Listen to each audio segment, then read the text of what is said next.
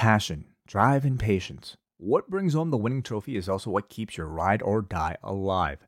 eBay Motors has everything you need to maintain your vehicle and level it up to peak performance. From superchargers, roof racks, exhaust kits, LED lights, and more, whether you're into speed, power, or style, eBay Motors has you covered. With over 122 million parts for your number one ride or die, you'll always find exactly what you're looking for. And with eBay Guaranteed Fit, your part is guaranteed to fit your ride every time or your money back. Because with eBay Motors, you're burning rubber, not cash. With all the parts you need at the prices you want, it's easy to turn your car into the MVP and bring home that win. Keep your ride or die alive at ebaymotors.com. Eligible items only. Exclusions apply.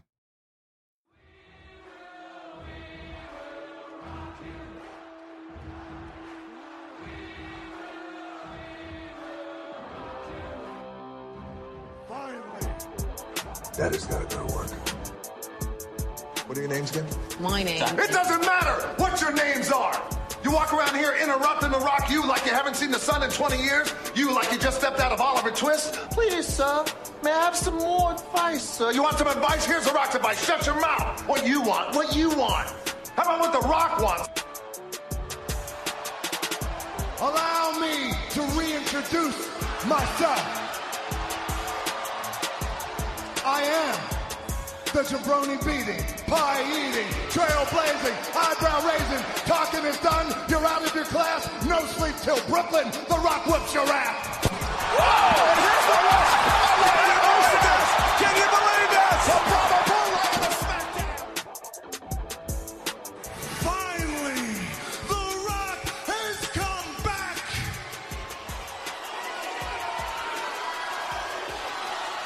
Home.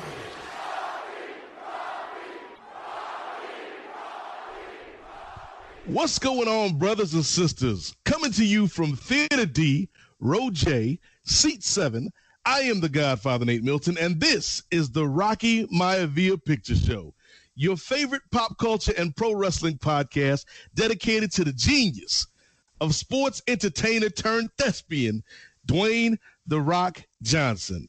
Now playing this month, 2013's Snitch.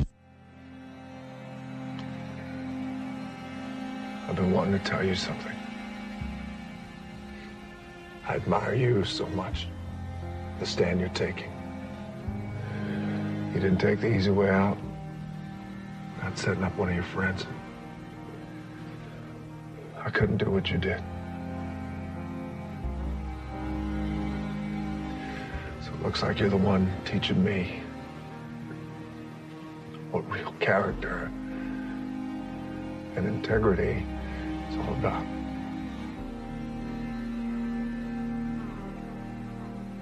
I love you, son. I love you too.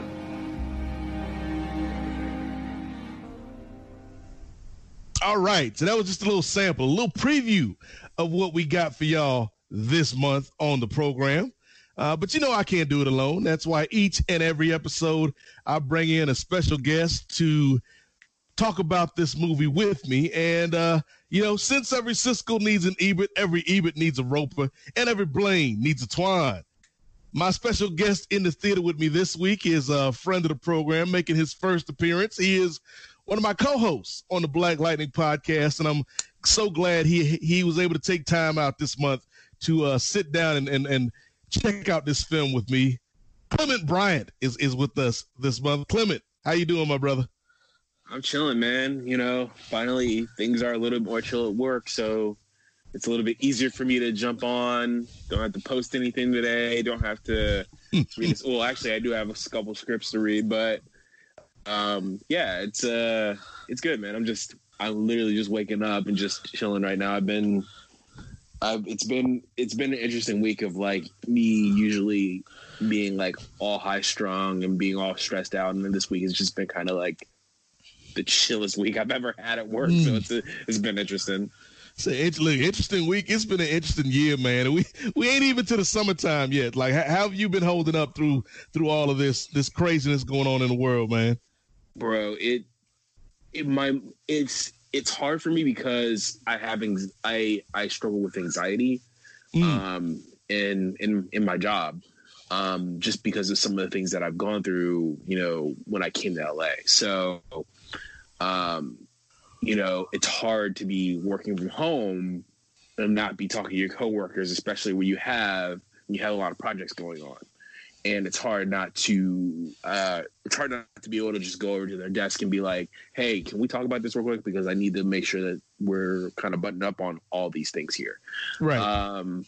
But otherwise it's been steady. I've been staying with my girlfriend because, I don't want her to be alone through all this. But it's also been like a little bit of a learning curve of us like cohabitating together. Yes. So it's been interesting. So, I'll go back to my place, once a week just to check the mail, make sure I'm still paying bills. And we've been trying to move in together. So the fact that this happened, it's kind of like threw things off a schedule, but it's also like a trial period. Right. So it's been like, babe, I need you to do the dishes. Like I can't cook unless you do the dishes. Or it's good. It's like training camp for when you move in for real. This is like spring training for y'all. Oh yeah, and then we're talking about money and student loans stuff, and so it's been. I'll just say it's been a learning process. I'll just say that. But otherwise, it's weird, man. It's like I find myself a lot more angrier than usual, just because of what's going on lately. Right. It's like I can't, and I don't want to get political because that's not the purpose of what we're talking about. But it's like I found myself getting angry because I told you this on the BLP podcast that my parents, my dad, double lung blood clot last year, diabetic, over 60. So it's like, and I think about everyone else that has like had people in the hospital or lost someone, and it's like, why? Yeah. You know what I mean? So it's been interesting, man. Especially like we talked about, like you said on the Black Lightning podcast, man. Especially when the government had the cheat code the whole time, they had the answers to the test before we took it, and unfortunately, they acted in the way they did, which has put us in the situation that the country's in right now. Right, and in LA, I don't know how it is in Nova, but it's like here in LA, we're just going through another 3-month lockdown. And so, my job is, for those who are not aware, I work in TV and I work in film. So like, and I do social media marketing and digital marketing for those films, for those films that entertainment. And so one big thing right now is when is production going to come back? When are we going to be able to get back to filming, post-production, even just getting back in the office to see your coworkers. And so like, that's been a big question mark. And I also find myself like a little worried about like, how's my job going to be come September? So we're even through the summer. So it's like, it's something that, I try not to think about, but also like, I'll be watching a lot of movies. I'll be watching Rock. And it's kind of like, dude, I'm going to like, how are things going to change? What is this new normal, this new reality going to be? Am I going to be able to go home and see my parents? So it's like, it's a very real thing that I'm like, all right, this is not cool. Yeah. And I think that's the big thing. Like nobody knows what's going to be on the other side and how long it's going to take for us to get to that other side, Clement. The only thing I'm sure of is regardless of how long this lasts or what our new reality looks like once we through this storm, is Dwayne the Rock Johnson gonna find a way to make some movies somehow, man. You can't keep that brother from working. I mean, the dude is he's like head of Boss Water now. Yep. He's got the tequila line. Oh, I still need to try that tequila. Like my friend tried it. My friend out near Chicago, he's tried it recently, and he's like, man, it's so smooth. It's like you're drinking this delicious water that gets you drunk. I don't know if I can be doing that, but I mean, my man is like, yo, talking about a guy who never stops working. Yeah. And it's like, there's always an announcement. He's like, okay, well, I got Black Adam coming in 2021. Yep. Oh, wait, now I got a partnership with Under Armour. Oh, wait, now I'm doing a movie Red with Netflix. Oh, wait, now I'm doing this movie with another movie with Emily Blunt for Netflix. And it's like, yeah, the ball and chain. Like that looks interesting. Like, come on, Rock. I'm like, did you never? And then the man, you know, my nickname for those who are not associated with the BLP podcast is Brother Swole. And so you know, I haven't been keeping up on my fitness routine, but I'm looking at this man. I can't go to the gym, but this man's got a big ass gym, and he's just staying swole. I'm just I'm like, I see him. But I'm also kind of like you see them cheat day pictures he put on Instagram, man, all them pizzas and the sushi. Bruh, it was last year I was the social media guy on When They See Us, right? And literally the day of launch, he posted a picture with these big ass stag of pancakes part of the Netflix window on his iPad with When They See Us. I was like, I had it worked out in 3 weeks because of this campaign. And so I see that, and I'm like, thanks, Rock. Yep. I'm like, not only you insult me in my personal life, in my work life, you're also getting me on my personal life. It's like, come on now. But nah, I'm just messing around. But I think you talk about a man. It's like, I think The Rock is inspiring though. I would hate to piss him off. Because he seems like a nice guy, but I'm also like, yeah. I'm like, but I admire the guy, man. He's built himself up, and you know, coming from being 15 years old, his family being homeless, he's built himself up to be quite the player, and I'm kind of like, it's impressive. Yeah, you know, you could say he got a early foot in the door because of the wrestling stuff, but just because somebody gives you that opportunity doesn't mean you're gonna run with it like The Rock has. Exactly. And then we see how people after The Rock have come and try to do that. John Cena, Roman Reigns, Batista, and I think Batista is the closest thing to a success like The Rock. So it's kind of you know, even Jericho to a certain degree.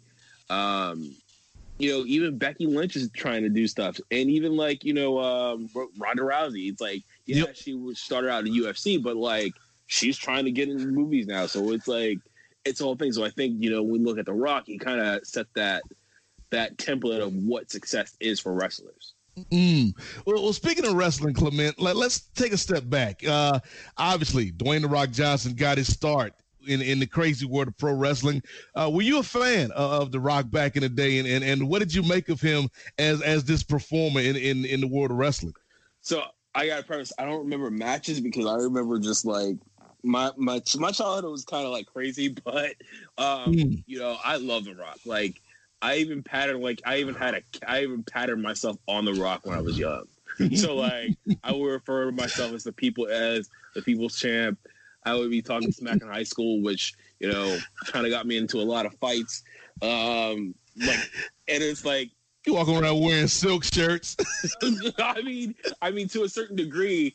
The fact that I picked up talking smack and being creative from The Rock, it's kind of helped me when I go in my career, I do what they call community manager, so I got to reply to people from brand accounts, and so depending on the tone, I can either be straightforward or I can talk a little smack. Right. I can't say what the show was, but one of the shows was a really angry white guy. Who's the character? Who's the comic character? So you can probably figure out who it is. And I had to literally talk smack every day, and I kind of attribute that to The Rock because The Rock was someone that kind of inspired me to do that back in the day. So like I would go around, I would like try to do the eyebrow. I like rock bottom my brother off the couch.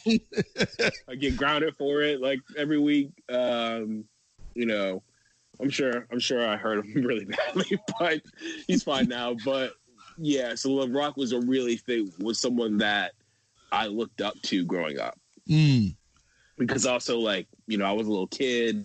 I was getting beat up every day, getting picked on, and not even through any fault of my own, just because of who I was. So like, I would come home and I would watch The Rock and I would be like, I wish I could feel strong. I wish I could be this guy. And I wish I could be like this guy that people look up to, this guy that, has the admiration of women, men, whoever you have it be. I wish I was The Rock. So like, that was like kind of that was one way that I kind of escaped that, going through all of that. Yeah. So yeah, it was, The Rock was really important to me growing up. And so when you first hear, Clement, that The Rock is going to make this transition from the ring to the screen, did you think that he could be a good actor? And did you think that he would eventually become what we know him now as, one of the biggest stars in Hollywood? Back then, I really didn't have a concept of it. So I really wasn't thinking like, when he started branching out, I was like, oh my God, he's going to leave wrestling. I'm going to miss him. But there was nothing, because I didn't know what I know now about entertainment in Hollywood. I was kind of like, okay, I hope he, has a career. I think that was like my thing. I hope he does well. You know what I mean? Because I was like, okay, I hope he can make a little bit of money, scrape by. Right. I was just like, be able to like continue to just like not even have a lot of money, just be able to support himself. So, because we know in Hollywood is feast or famine.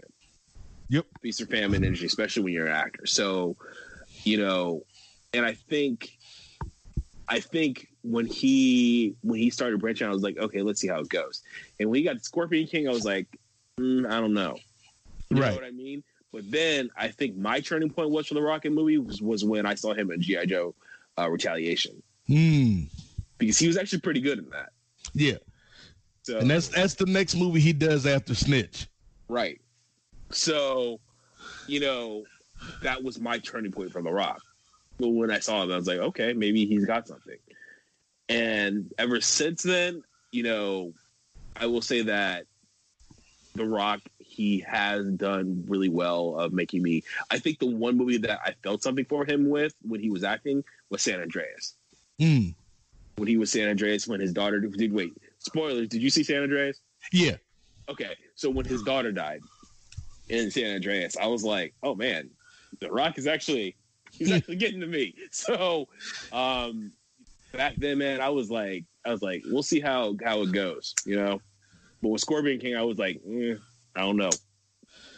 Well, I think that's been one of the best things about this series, Clement, is like, because we do all the movies in chronological order. So like we started with Scorpion King and we've worked our way up now to Snitch, and you're seeing the fact that not only has he gone from just being billed as The Rock to Dwayne The Rock Johnson, now Dwayne Johnson.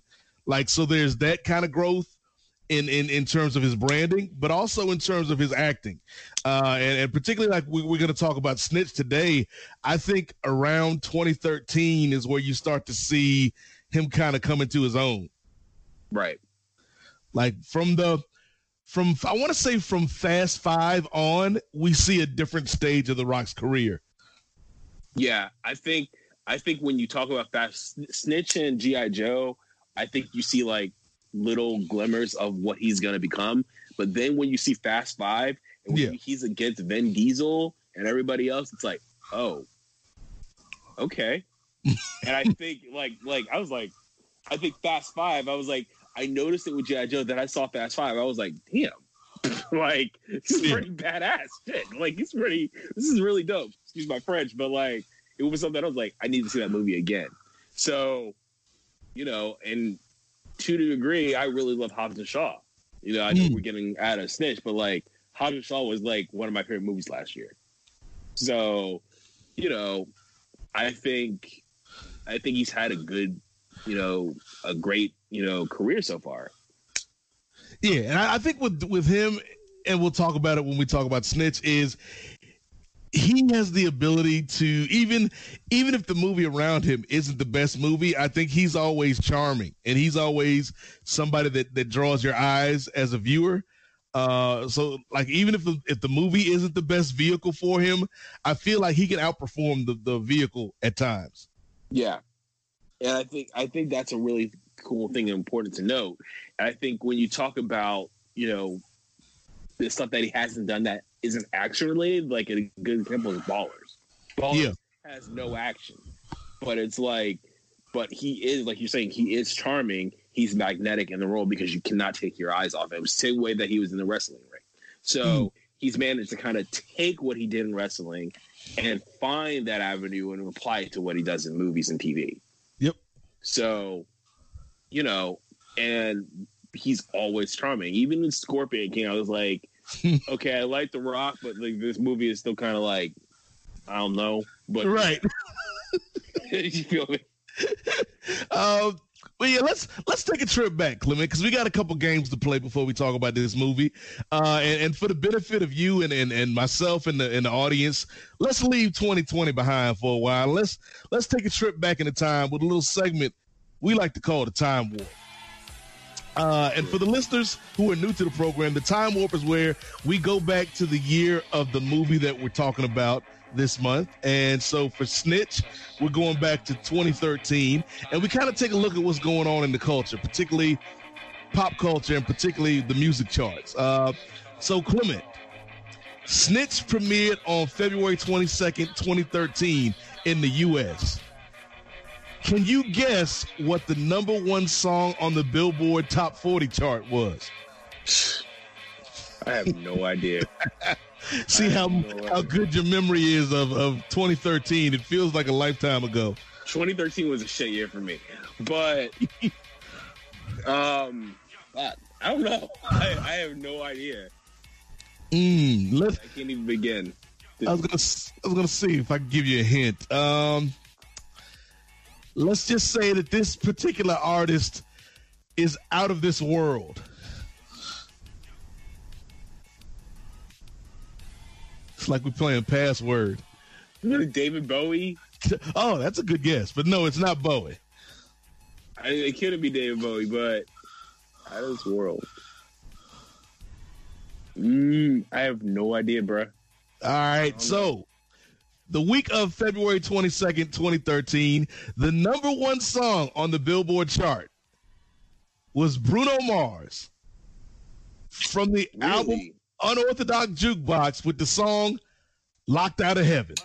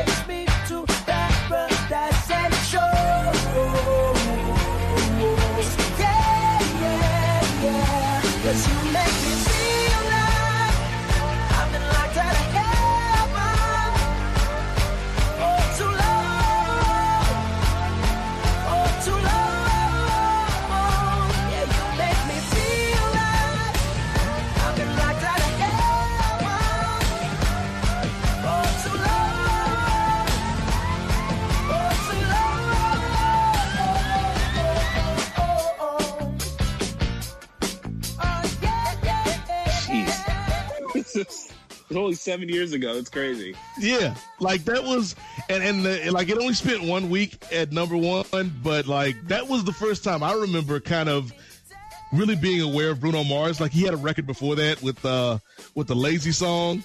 Yeah, but like this was when I was like, oh, Bruno got a little soul to him.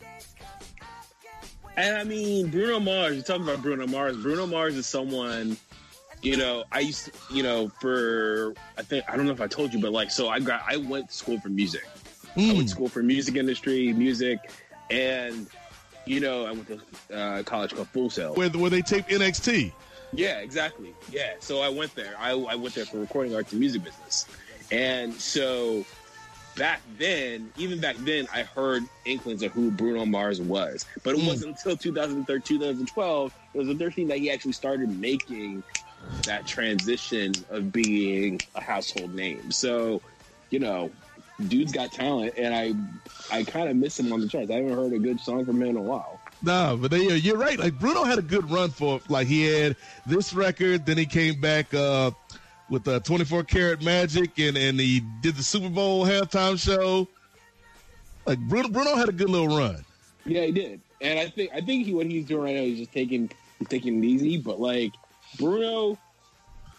I think Bruno is one of these guys that is like, even though that you don't hear from him, he's always working. He's always doing something. And plus, he's writing for a lot of other people too. So like, he doesn't even have to put out records. No, he doesn't. He's got that. He's like Neo, where Neo hasn't really released a record in a long ass time, but Neo's been writing songs for people. Same thing with Ryan Tedder from One Republic, like writing songs for other people and doing other things. So I respect the hustle. That's a good way to make a buck. Like, if you mean I ain't got to go out on tour, I could just write a song and collect royalties.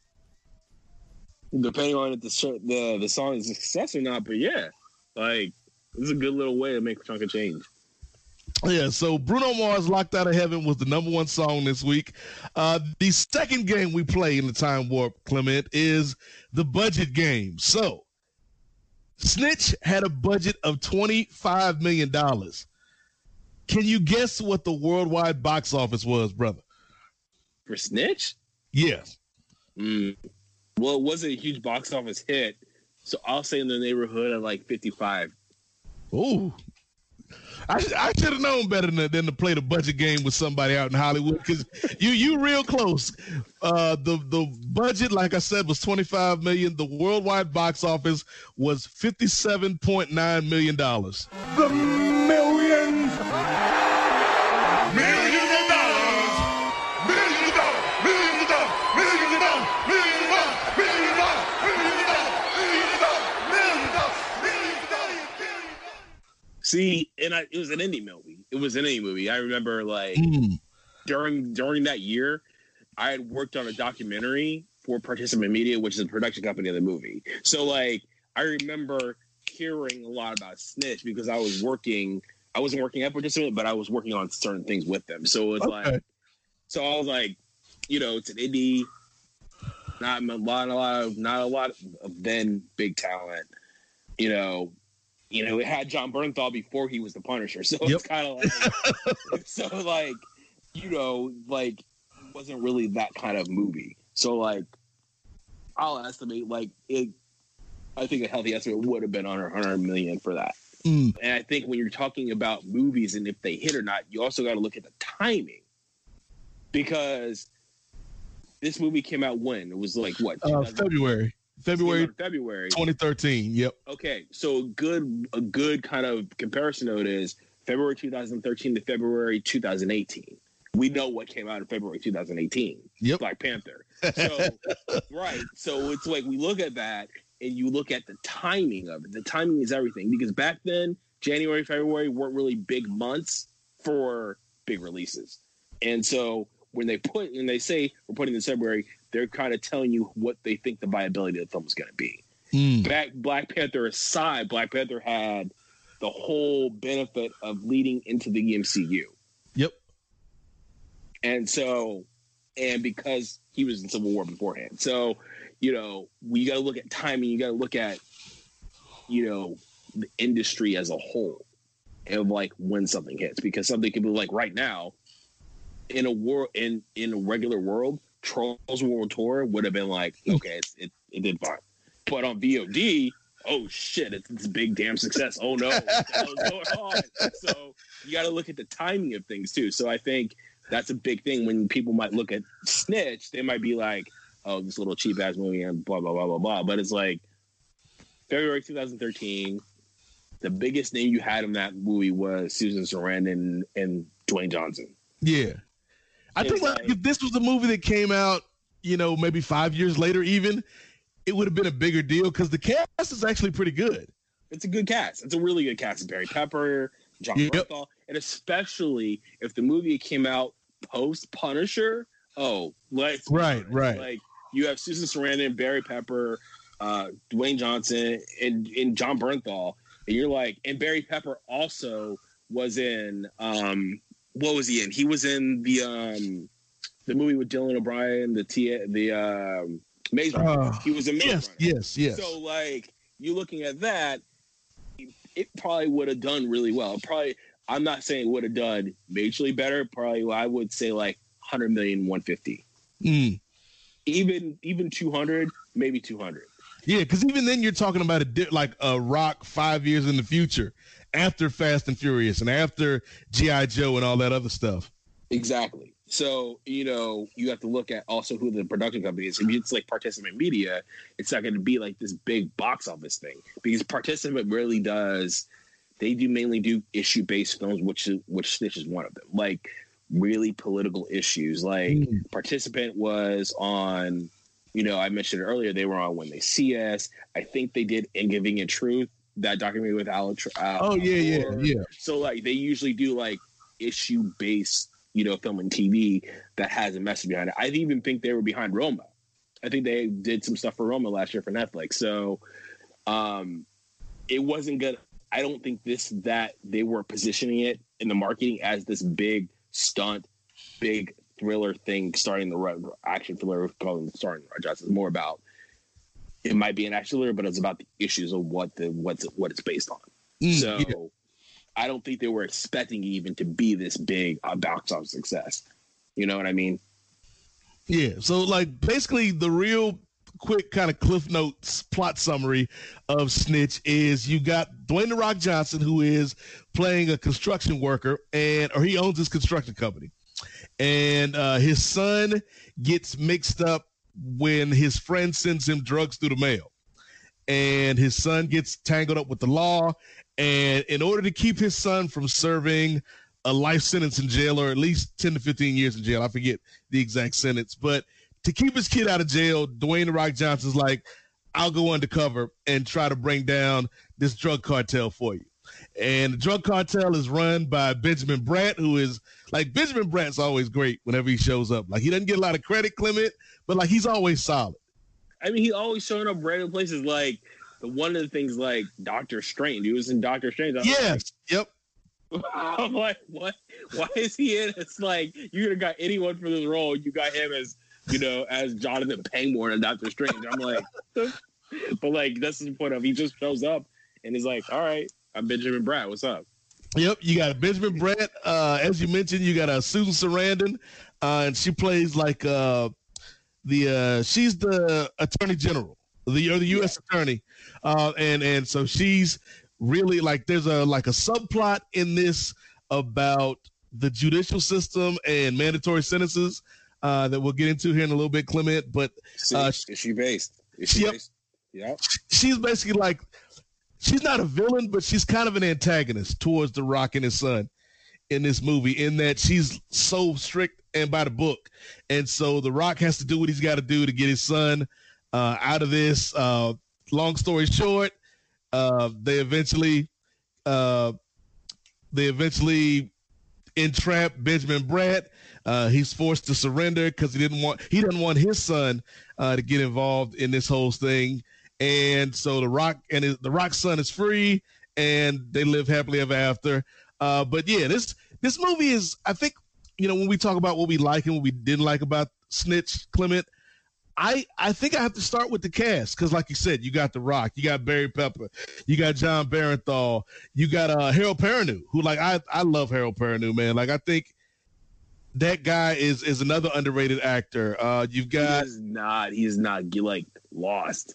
Oz, bro. He was so good in Lost, and I don't want to go too far down the road. Even like when he was in Constantine. NBC, he was pretty dope in Constantine. Yep. So, like, you know. Yep. Harold Perrineau was great. Michael Kenneth Williams yeah, come on. Like, we talking about Omar from The Wire. Come on. Omar's in this one. Bro, like, Kenneth Williams is just, he's a god. He's acting god, man.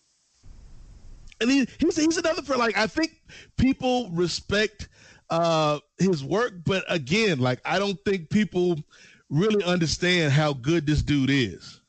Bro, okay, I'm sorry to mention When They See Us again. Like, I don't want to mention it again. Oh, yeah. He's so good in When They See Us. Yep. He is legitimately good in When They See Us. I think outside of Jarrell Jerome's performance, he's got the next, like, I mean, he was nominated for an Emmy. So I think even his performance is like one of those performances that you're like, you look and you can't stop watching even though you want to because of what's going on in it. But he's so good. You talk about Omar from The Wire, and you're like, he's done so many other things out there, but most people know him by that dude with the scar on his face. So it's like, was kind of messed up, but you know, anything that you can see him is great.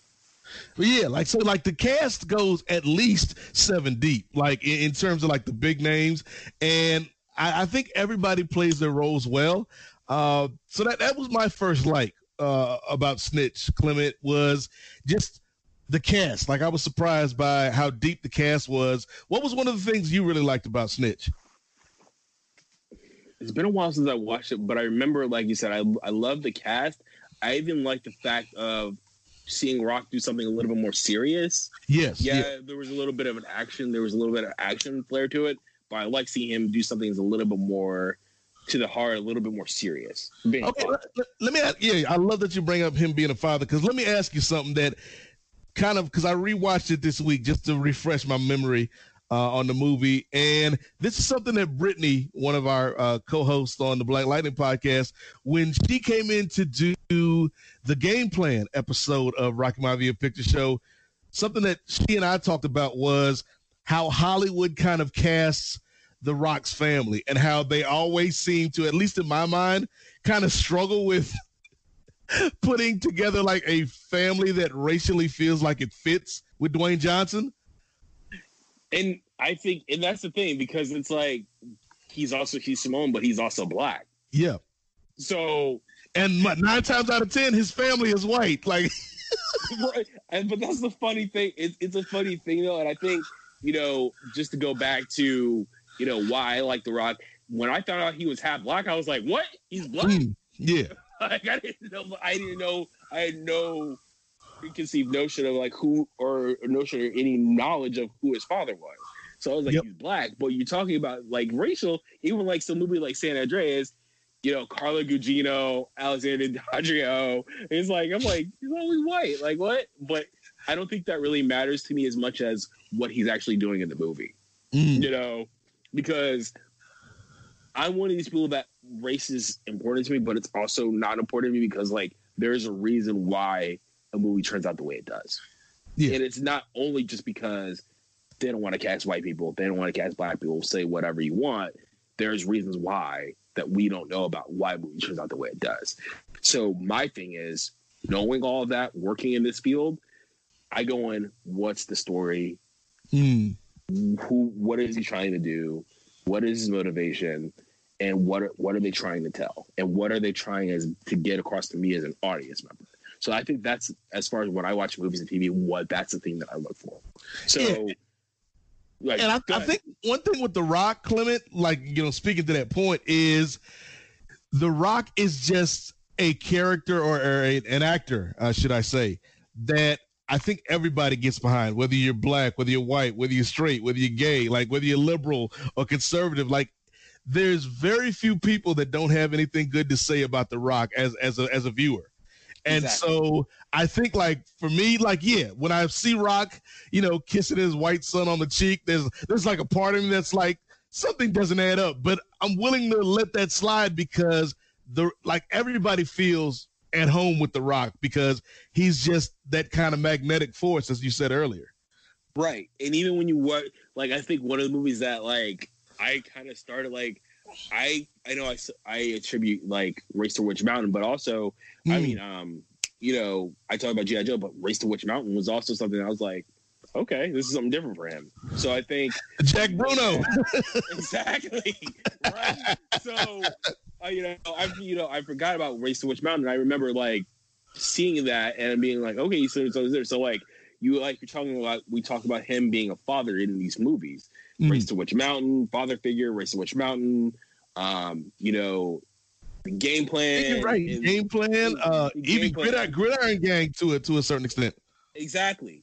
And even, you know, and we were talking about that, you kind of see he's going to do certain things. So I think, you know, when he got Tooth Fairy, exactly. When he got snitched, it was like, it's a good building block for him in the movies. Yeah. You know, I think even like going back, one movie that I was surprised about was Be Cool. Yeah. I forgot about Be Cool until I started talking about it. But like, that's one of my favorite Rock movies. Like one of his best early performances, I think. Right. So, and we're talking about that. So by the time we get to Snitch, it was good for me to see him do something a little bit serious. You know?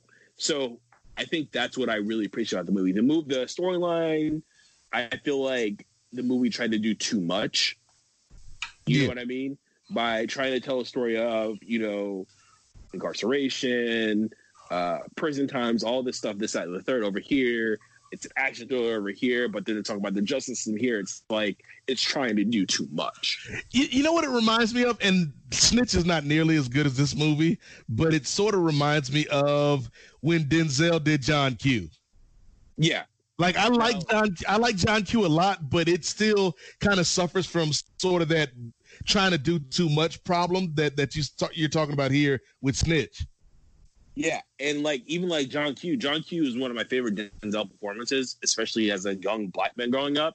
Yeah. But again, when you're talking about these movies that try to do too much, and it's like, and I understand that the director or the screenwriter is trying to weave in a bunch of issues, and as someone who's seen part of that process, it's hard. It's very hard to balance a lot of tone. It's like, you're trying to do this, but you're trying to do this, but you're also trying to do this. It's like, unless there's like a narrative plot thread that links all three together succinctly, it's very hard for that movie to really do a lot of these things. And I think Snitch is one of these movies that, why I kind of generally like how it came out, it does suffer from bloat and trying to achieve too many things in the message. So, you know, that's how I feel about the movie. And that brings me to one of my dislikes about Snitch, Clement, is when I watched the trailer back in 2013, and even now, like even this week when I went back and watched the trailer on YouTube before I rented the movie to watch it again, the movie that they're selling me in the commercial is not the movie that we get on the screen, because in the commercial, in the trailer, they're showing me all the action that's in the movie. But the problem, Clement, is all the action they show me on the trailer is all the action that's in the movie. Because this is a very, like, it's a suspenseful movie, but it's not really an action movie. Right. And that's the thing. And you talk about, like, Hollywood, my job as a marketer is try to figure out, how do I get as many seats in the seats to watch the movie as possible? That's, so what you're saying is it's your fault that I went and spent money to go see Snitch thinking it was an action movie. It's all your fault. Not my fault, because I didn't work on it. But don't be trying to play that game with me. But like, I want my $12 back, Clement. Wait, where's my money? Where's my money for all the insults, all the and them insults? Like, no, I'm just messing around. You owe me royalties for the Ragdoll podcast. No, I'm just playing. I'm just being stupid. But like, as a marketer, our thing is to figure out what's the broadest way to sell this movie or sell this television show and get as many people to watch it as possible. So, I guess it makes sense that they would push the action element because this movie, like, it's The Rock, and going chronologically, this is coming after Faster, the movie with him and Billy Bob Thornton. Oh, right. And that was all action from start to finish. Right. And I mean, it's like, and that's the thing. It's like, it's very hard in a movie like this to, like we were talking about doing too much. It's very hard to sell all of what the movie is trying to do in a 1.5, 2 minute, sometimes 3 minute trailer. So it's very hard. So you have to kind of make decisions about what you're gonna try to get across, because what's the broadest thing anybody's gonna relate to? It's the action or the son or the father-son story. That's it with this particular movie. So, you know, and I think the other thing is when you have an issue-based movie that's trying to talk about certain issues in our society, sometimes people don't want to be burdened with that. They don't want to go into a movie knowing that, oh, we're going to be talking about, you know, the criminal justice system. Oh, we're going to be talking about this. We don't want, like, they don't want to know about that. And that's one of the things that I struggle with. Stop trying to push your SJW agenda in my movies, Exactly.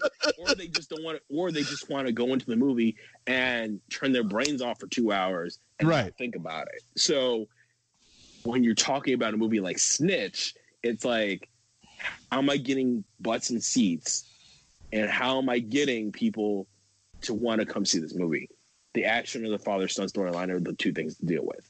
It's the easiest thing, because when we talk about marketing and trailers, especially a movie like Snitch, and I don't want to be going off too far off, it's like you have to think broad. You know, what's the broadest storyline things that people are going to relate to be able to see, get people to the theater to see this movie.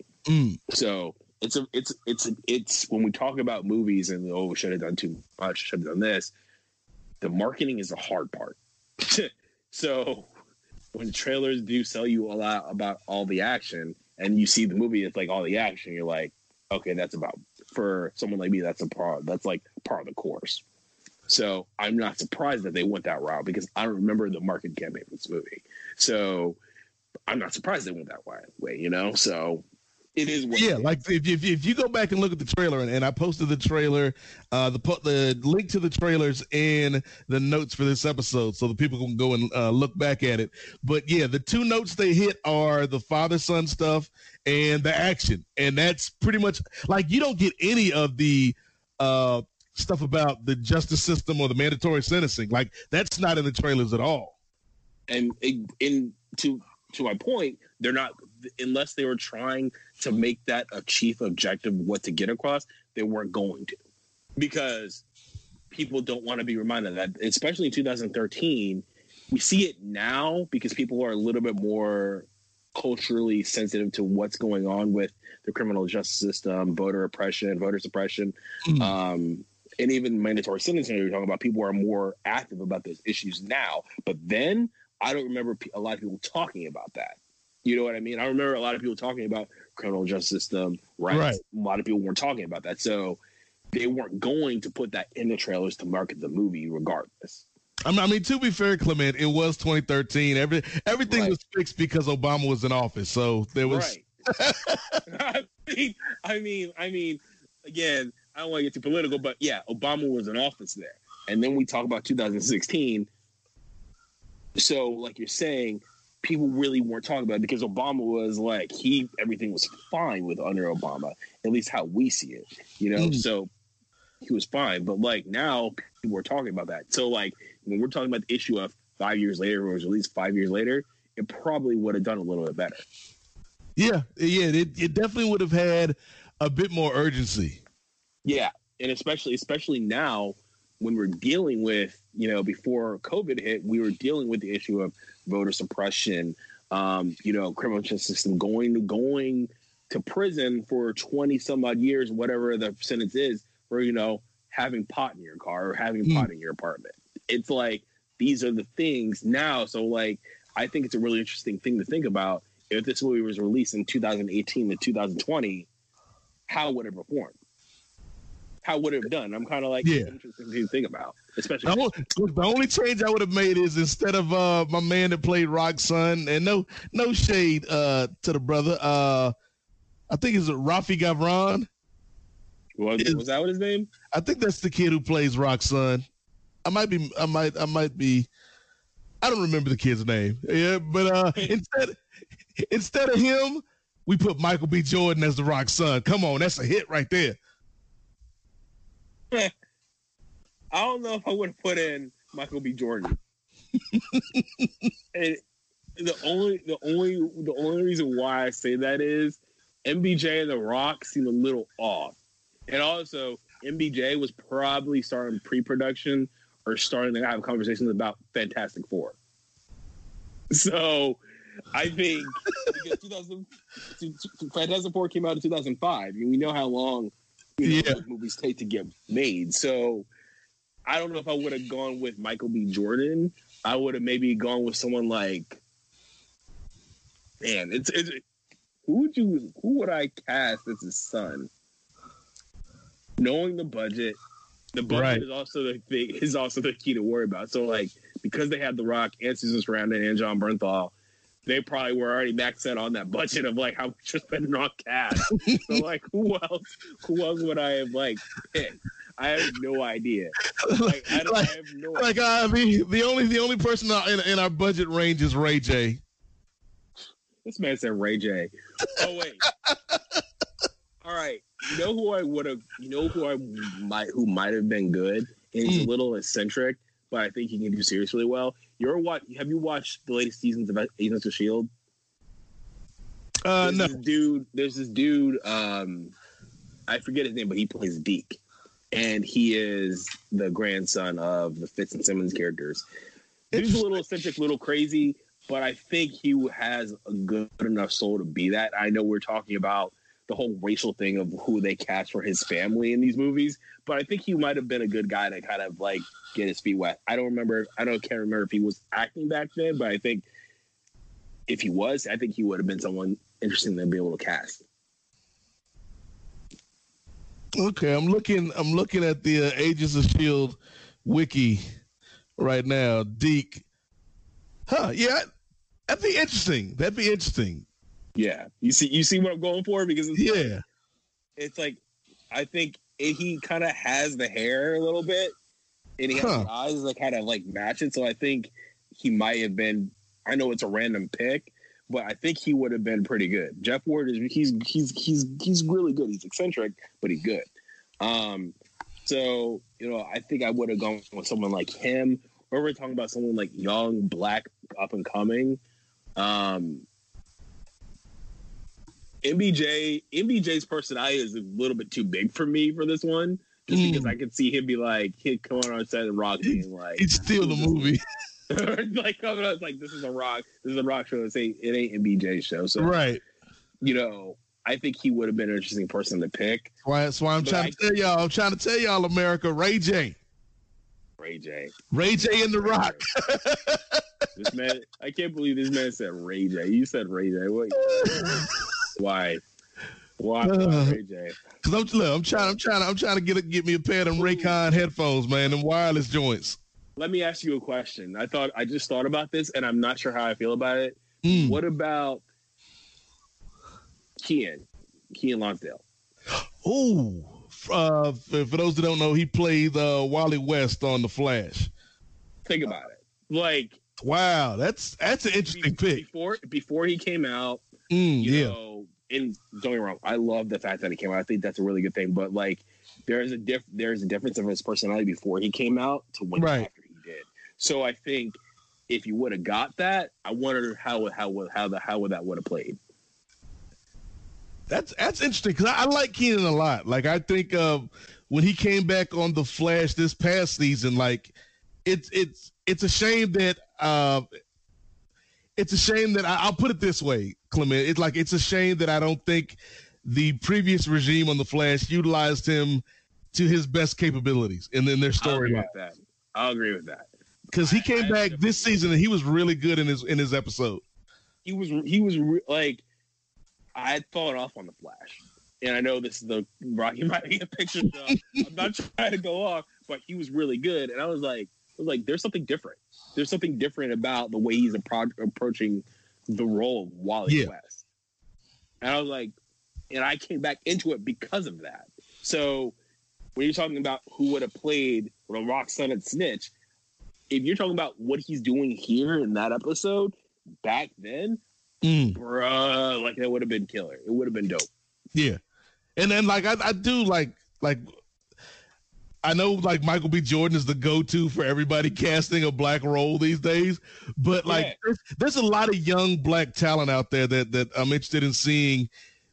Will they be getting these roles in the next 3 to 5 years? Bruh, like I think when you're talking about young black talent, or at least like what we see as young, man, Nate Parker.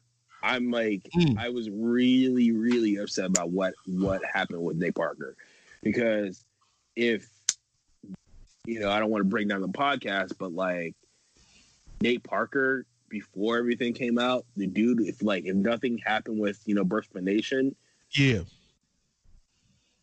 might have been Killmonger for all we know. Yeah, he might have turned out to be even like. Early people wanted to see him as Black Panther as T'Challa. So I think, Nate Parker is one of these guys that could have really done really significant things for at least us in Hollywood. So, but there's a lot of young folk. Like Brandon Michael Hall is another one. If you never watched God Friended Me, the dude, he's magnetic and he's likable. Yep. Very likable, but he was also in Power this year. And someone who works on God Friended Me, I was like, what? I was like, this is not my good old Miles Fighter that I know about. Like, I was scared. So I think when we talk about young black talent, man, there's so many other people besides MBJ that can do good things. I mean, somebody we talk about all the time on the Black Lightning podcast, China Anne McClain. I mean, China Anne McClain, Mr. Williams. I mean, even the dude who plays Brandon. Like, the dude, he's Jaquan Gilroy. He is so good. Yep. It is Chris Emmanuel, who we talked to on one of our most recent episodes, who plays TC. Exactly. And even like, Jordan, right? Yep. Jordan's great. Like, it's like there's so many great. Oh, Jordan would have been interesting in Snitch as the Rock's son, because that physical presence, you can see the connection. Damn. I think we solved the case. We probably did. Damn. Like, yo, that has me going like Farouk right now. Like us being like I just want to pause and be like, yeah. For the listeners that don't know who Jordan Calloway is, he played Painkiller Khalil on Black Lightning. Look up the brother now on Google. Like, look up Jordan Calloway and imagine him playing the Rock's son in this film. Like, I think, like, no shade to the actor that's already in this movie, but I think Jordan Calloway would have killed it. Oh, and we're talking about a young Jordan Calloway, pretty like jacked, but like, oh yeah, dude, I'm in my Farouk mode right now. I just want to be like, damn, this would be like, just like that's the end of the podcast. That's it. We're done. Yeah, we did it. We solved it. I'm kind of like, damn, like that's pretty good. Yeah. Shout out to Jordan Calloway, man. Like that's a good young brother right there, man. I've met him. He's a really cool cat. Like, when you look at what he does on screen, you would assume like he would be this cocky actor. No, he's really chill, respectful guy. I was like, wow. I was surprised. I like, and I didn't, not to say that he was going to be that certain person, but I was really surprised about just like how down to earth he was. Right. So again, much like you're talking about with The Rock, like The Rock could have been this dude that took everything for granted and been cocky, but he put in the work and he was humble. And like, I think, I see a little bit of that in Jordan, like the hard work and not thinking he's the greatest thing in the world, even though he's like really damn good on these shows. Right. And I think when we talk about Hollywood and we talk about movies, everyone thinks it's an easy thing to do, and it's not. You have to do the work. No matter if you're in a marketing job like me, or you're an actor, or you're trying to be the next agent or studio head, or even it's about doing the work, not losing yourself in this world, not losing yourself to who you are, to where you come from, It's about who you are as a person and doing the work and not getting shut up about like the glitz and the glam. Mm. You know what I mean? So, we talk about what we don't like about Snitch, but there's no one that sets out to do like a bad movie or sets to do like a mediocre movie. It just is what it is. You know what I mean? It's like movies and TV shows are hard to make. It's not just something that's like, oh wait, okay, we're on production for 5 days. Okay, blah blah blah, edit, blah blah blah. Okay, put them right. out. You got budget constraints, time constraints. Shoot. If they're far better for me to say like, oh, shooting problems, or it rains for a week straight, and then that puts you a week behind schedule, or there's a ton of things that can happen. You know what I mean? So I think, we talk about Snitch. I think it's really important to talk about, hey, we like the movie, and we can objectively criticize what we didn't like about it, but not go too hard about like, oh, this cat, we don't like this cat for this reason, we don't like this cat. Everyone does the best they can on the movie. That's a good way to look at things, a good way to kind of wrap things up, Clement, because, you brought up Fantastic Four earlier. Like, Josh Trank didn't wake up one morning and say, I'm going to put out this terrible superhero movie. We talk about Fantastic Four. I think Fantastic Four is one of these movies that we like now. Fox is in with Disney, but then Fox really didn't know what they were trying to do with their movie. So there was a lot of studio interference with Fantastic Four. Well, I mean, you said the same thing with Zack Snyder and his movies with DC, with Warner Brothers. I mean, exactly. I mean, yeah, Man of Steel showed up the way it should. I love Man of Steel. Man of Steel is still one of my favorite movies to this day. But when you talk about something changed when he went from Man of Steel to BVS, and then they went to Justice League, something changed in between those movies, and we don't know what it is. I have no idea what changed, but like, there's a lot of studio interference. So we talk about movies like Snitch. We talk about even movies like Rock's had some failures. Even something like Scorpion King, there was probably studio interference with that. Yeah. So it's like, I think it's important for us to really think about, people listen to us as these critics, as these people who have opinions on, TV and film. But I think one thing important to wrap this up is movies are what they are for a reason. There's always a bigger thing going on behind the scenes than it is when you just get to the final product. And, you talk about putting the work in. We're going to put the work in right now, Clement. We're going to put the work in for the people and give our final opinions on the movie Snitch. And the way we do it here on the Rocky Maivia Picture Show is with our patented 5-point rating scale.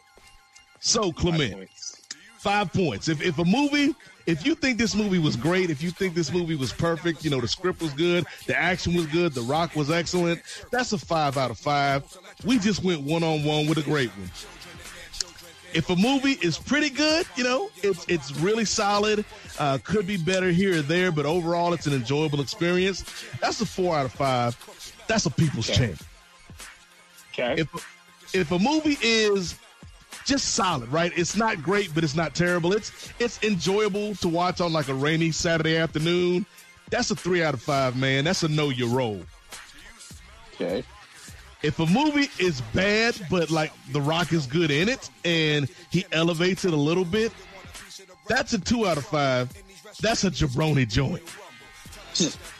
But Clement, if a movie is terrible, if it has no redeeming qualities, if it's bad and it doesn't allow The Rock to elevate the material, if a movie is Doom, which is a movie that we've reviewed on this show, if a movie is Doom level, that's a 1 out of 5, man. That's a rock bottom. So on that scale of 1 to 5, what would you give Snitch? I would give Snitch 2.5 to 3-ish. So in between a jabroni joint and a know your role. It's a little bit between. It's like, it's not as bad as Doom was. Like, oh, that's a BFG joint, but like, I can't even think about that movie seriously. But there's good merit to what it tries to do. But I think like we talked about, it does too much. So, and it kind of loses itself in between trying to do too much. So I would say 2.5 to 3. Okay, and that's you've unlocked the secret rating because we had a former WWF official Jimmy Corderas on the show before, and he was the first person to give out a 2.5 for the Tooth Fairy, and so that's a brand new secret rating. Anybody that gives something a 2.5, that's a know your role and shut your mouth. I mean, you can't. I mean, would you agree with the rating? I think you're right because I was like it's not a 2, it's hovering. Like I know it's not a 5 or a 4. I know it's not a 1 or a 2. Is it really a 3 though? And so I think 2.5 is about right. A know your role and shut your mouth because I appreciate what they tried to do right with the message. I appreciate showing the relationship between The Rock and the Son. I wish there was more action in this movie, quite honestly, but I do like the cast. So, the things that the movie does well, Clement, I think it does well, but it's overall, not a movie that I'm going to be rushing to go back and watch anytime soon. Yeah, exactly, and that's exactly how I feel about it. So, Clement and I both give 2013 Snitch a 2.5, a know your role, and shut your mouth. But Clement, we had some fun this week, brother. Before we get out of here, man, can you actually, you know what? Let's hold on to the plugs for a minute because I want to let the people know we got a big movie coming up next month in the theater. So next time on the Rocky Maivia Picture Show, we're gonna be running 2013's G.I. Joe Retaliation.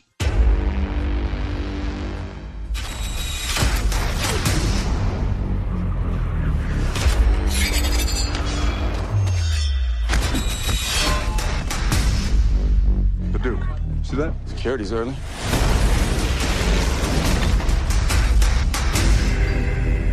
They're all dead. There's only one man could authorize a strike like that. And I voted for him. You're insane. My fellow world leaders, you're looking at an advanced weapons system capable of destroying each of your countries 14 times over. 15 in the case of North Korea. And all at the push of a button.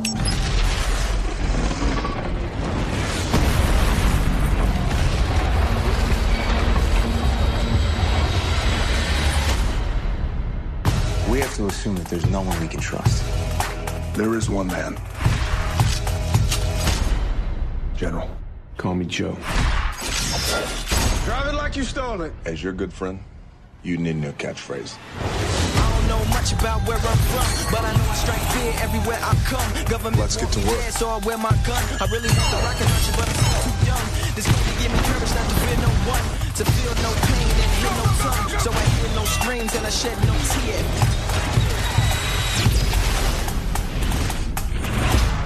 The president says they can't come out of retirement. They didn't say anything about re-enlisting. So yeah, G.I. Joe Retaliation, Clement. I know that's the movie you said that's where, you kind of saw The Rock taking a step to this next level. Any memories about that film? I think G.I. Joe Retaliation was that movie that really, really kind of, when I think about the previous movie, the first one, I was really disappointed with that one. I was really disappointed when it came out. So I think we get to Retaliation. This is a movie I was like, okay, I'm a little bit better now. It doesn't quite totally, change my feelings on how G.I. Joe turned out, but I think it does. It goes a certain distance in trying to fix that. Yeah, it at least left the series in a better place than before The Rock got there. Yeah. So, and The Rock did his thing as Roadblock in this movie, so I was like, all right, I'm good. And I think I'll just leave it on this. They put someone who is not white as the lead of the movie. Because they built that movie around him. Because before it was Channing Tatum. Yep. And then, with The Rock. So I'm like, all right, I'm not mad at it. And that was the beginning of Rock's self-described franchise Viagra phase.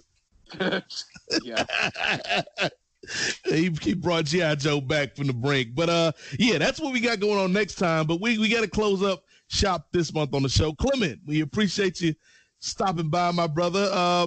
Anything you want to shout out, man, the podcast, your socials, let the people know what's going on in your life, man. You can just find me at Clement Bryant on Twitter and Instagram. Usually I just be talking about comic book movies, marketing, fitness, getting swole, my green light theories. No, I'm just playing. But, that's just me. I just, keep it easy on social. So if anybody wants to follow me, go ahead. We can have a conversation. Yes, and then definitely if you haven't listened to the Black Lightning podcast yet, check it out. We got a good little crew, good little squad with the Lituation Room. Yep, we do. So you've heard 3/4 of the Lituation Room, because you hear me every month. You heard Brittany on the game plan, and now you heard Clement on Snitch. So now we just got to get Vanessa in here. Vanessa would be fun. Maybe whenever Black Adam comes out. Yeah. Whenever it comes out, because we don't know when things are going to get back to normal, Clement. Yeah, I know, right? It's going to be interesting. I can't wait for it to get back to normal. Yeah, so you can check me out on Twitter in the number 8, MOZAIK. Check out the Kings of Sport podcast. We got a Patreon, patreon.com/Kings of Sport. Of course, you can hear me every month here at Post Wrestling with Rocky Maivia Picture Show. We got t-shirts. We got that merch. Go to store.postwrestling.com to pick up your Rocky Maivia Picture Show t-shirt today. And then, of course, you can hear me with Clement, Brittany, and Vanessa on the Black Lightning podcast. Shout out to Austin James for the graphic design for the podcast. Shout out to Braden Harrington for the music. And shout out to John Pollock and Wei Ting, the proprietors of Post Wrestling, for putting this all together. So that's going to do it for this month. We closing the theater up. We got to disinfect. It's the new protocol now, Clement. There can only be 2 people in the theater at a time. You got to sit at least 12 feet away from me, and then we got to disinfect the theater after the movie's over. Yeah. Oh my God. I gotta go. I don't really think about it. I gotta go bleach my headsets now. Do what you gotta do, bro. Do what you gotta do. It's that new reality. So thank you to all the guys and girls out there for checking out the show this month. We hope you all are safe, and we'll catch you back here next month for G.I. Joe Retaliation. So for my guest, Clement Bryant, for Dwayne "The Rock" Johnson, I am the Godfather, Nate Milton. We'll see you next time, folks. And remember, Nubian eyes are watching. Finally.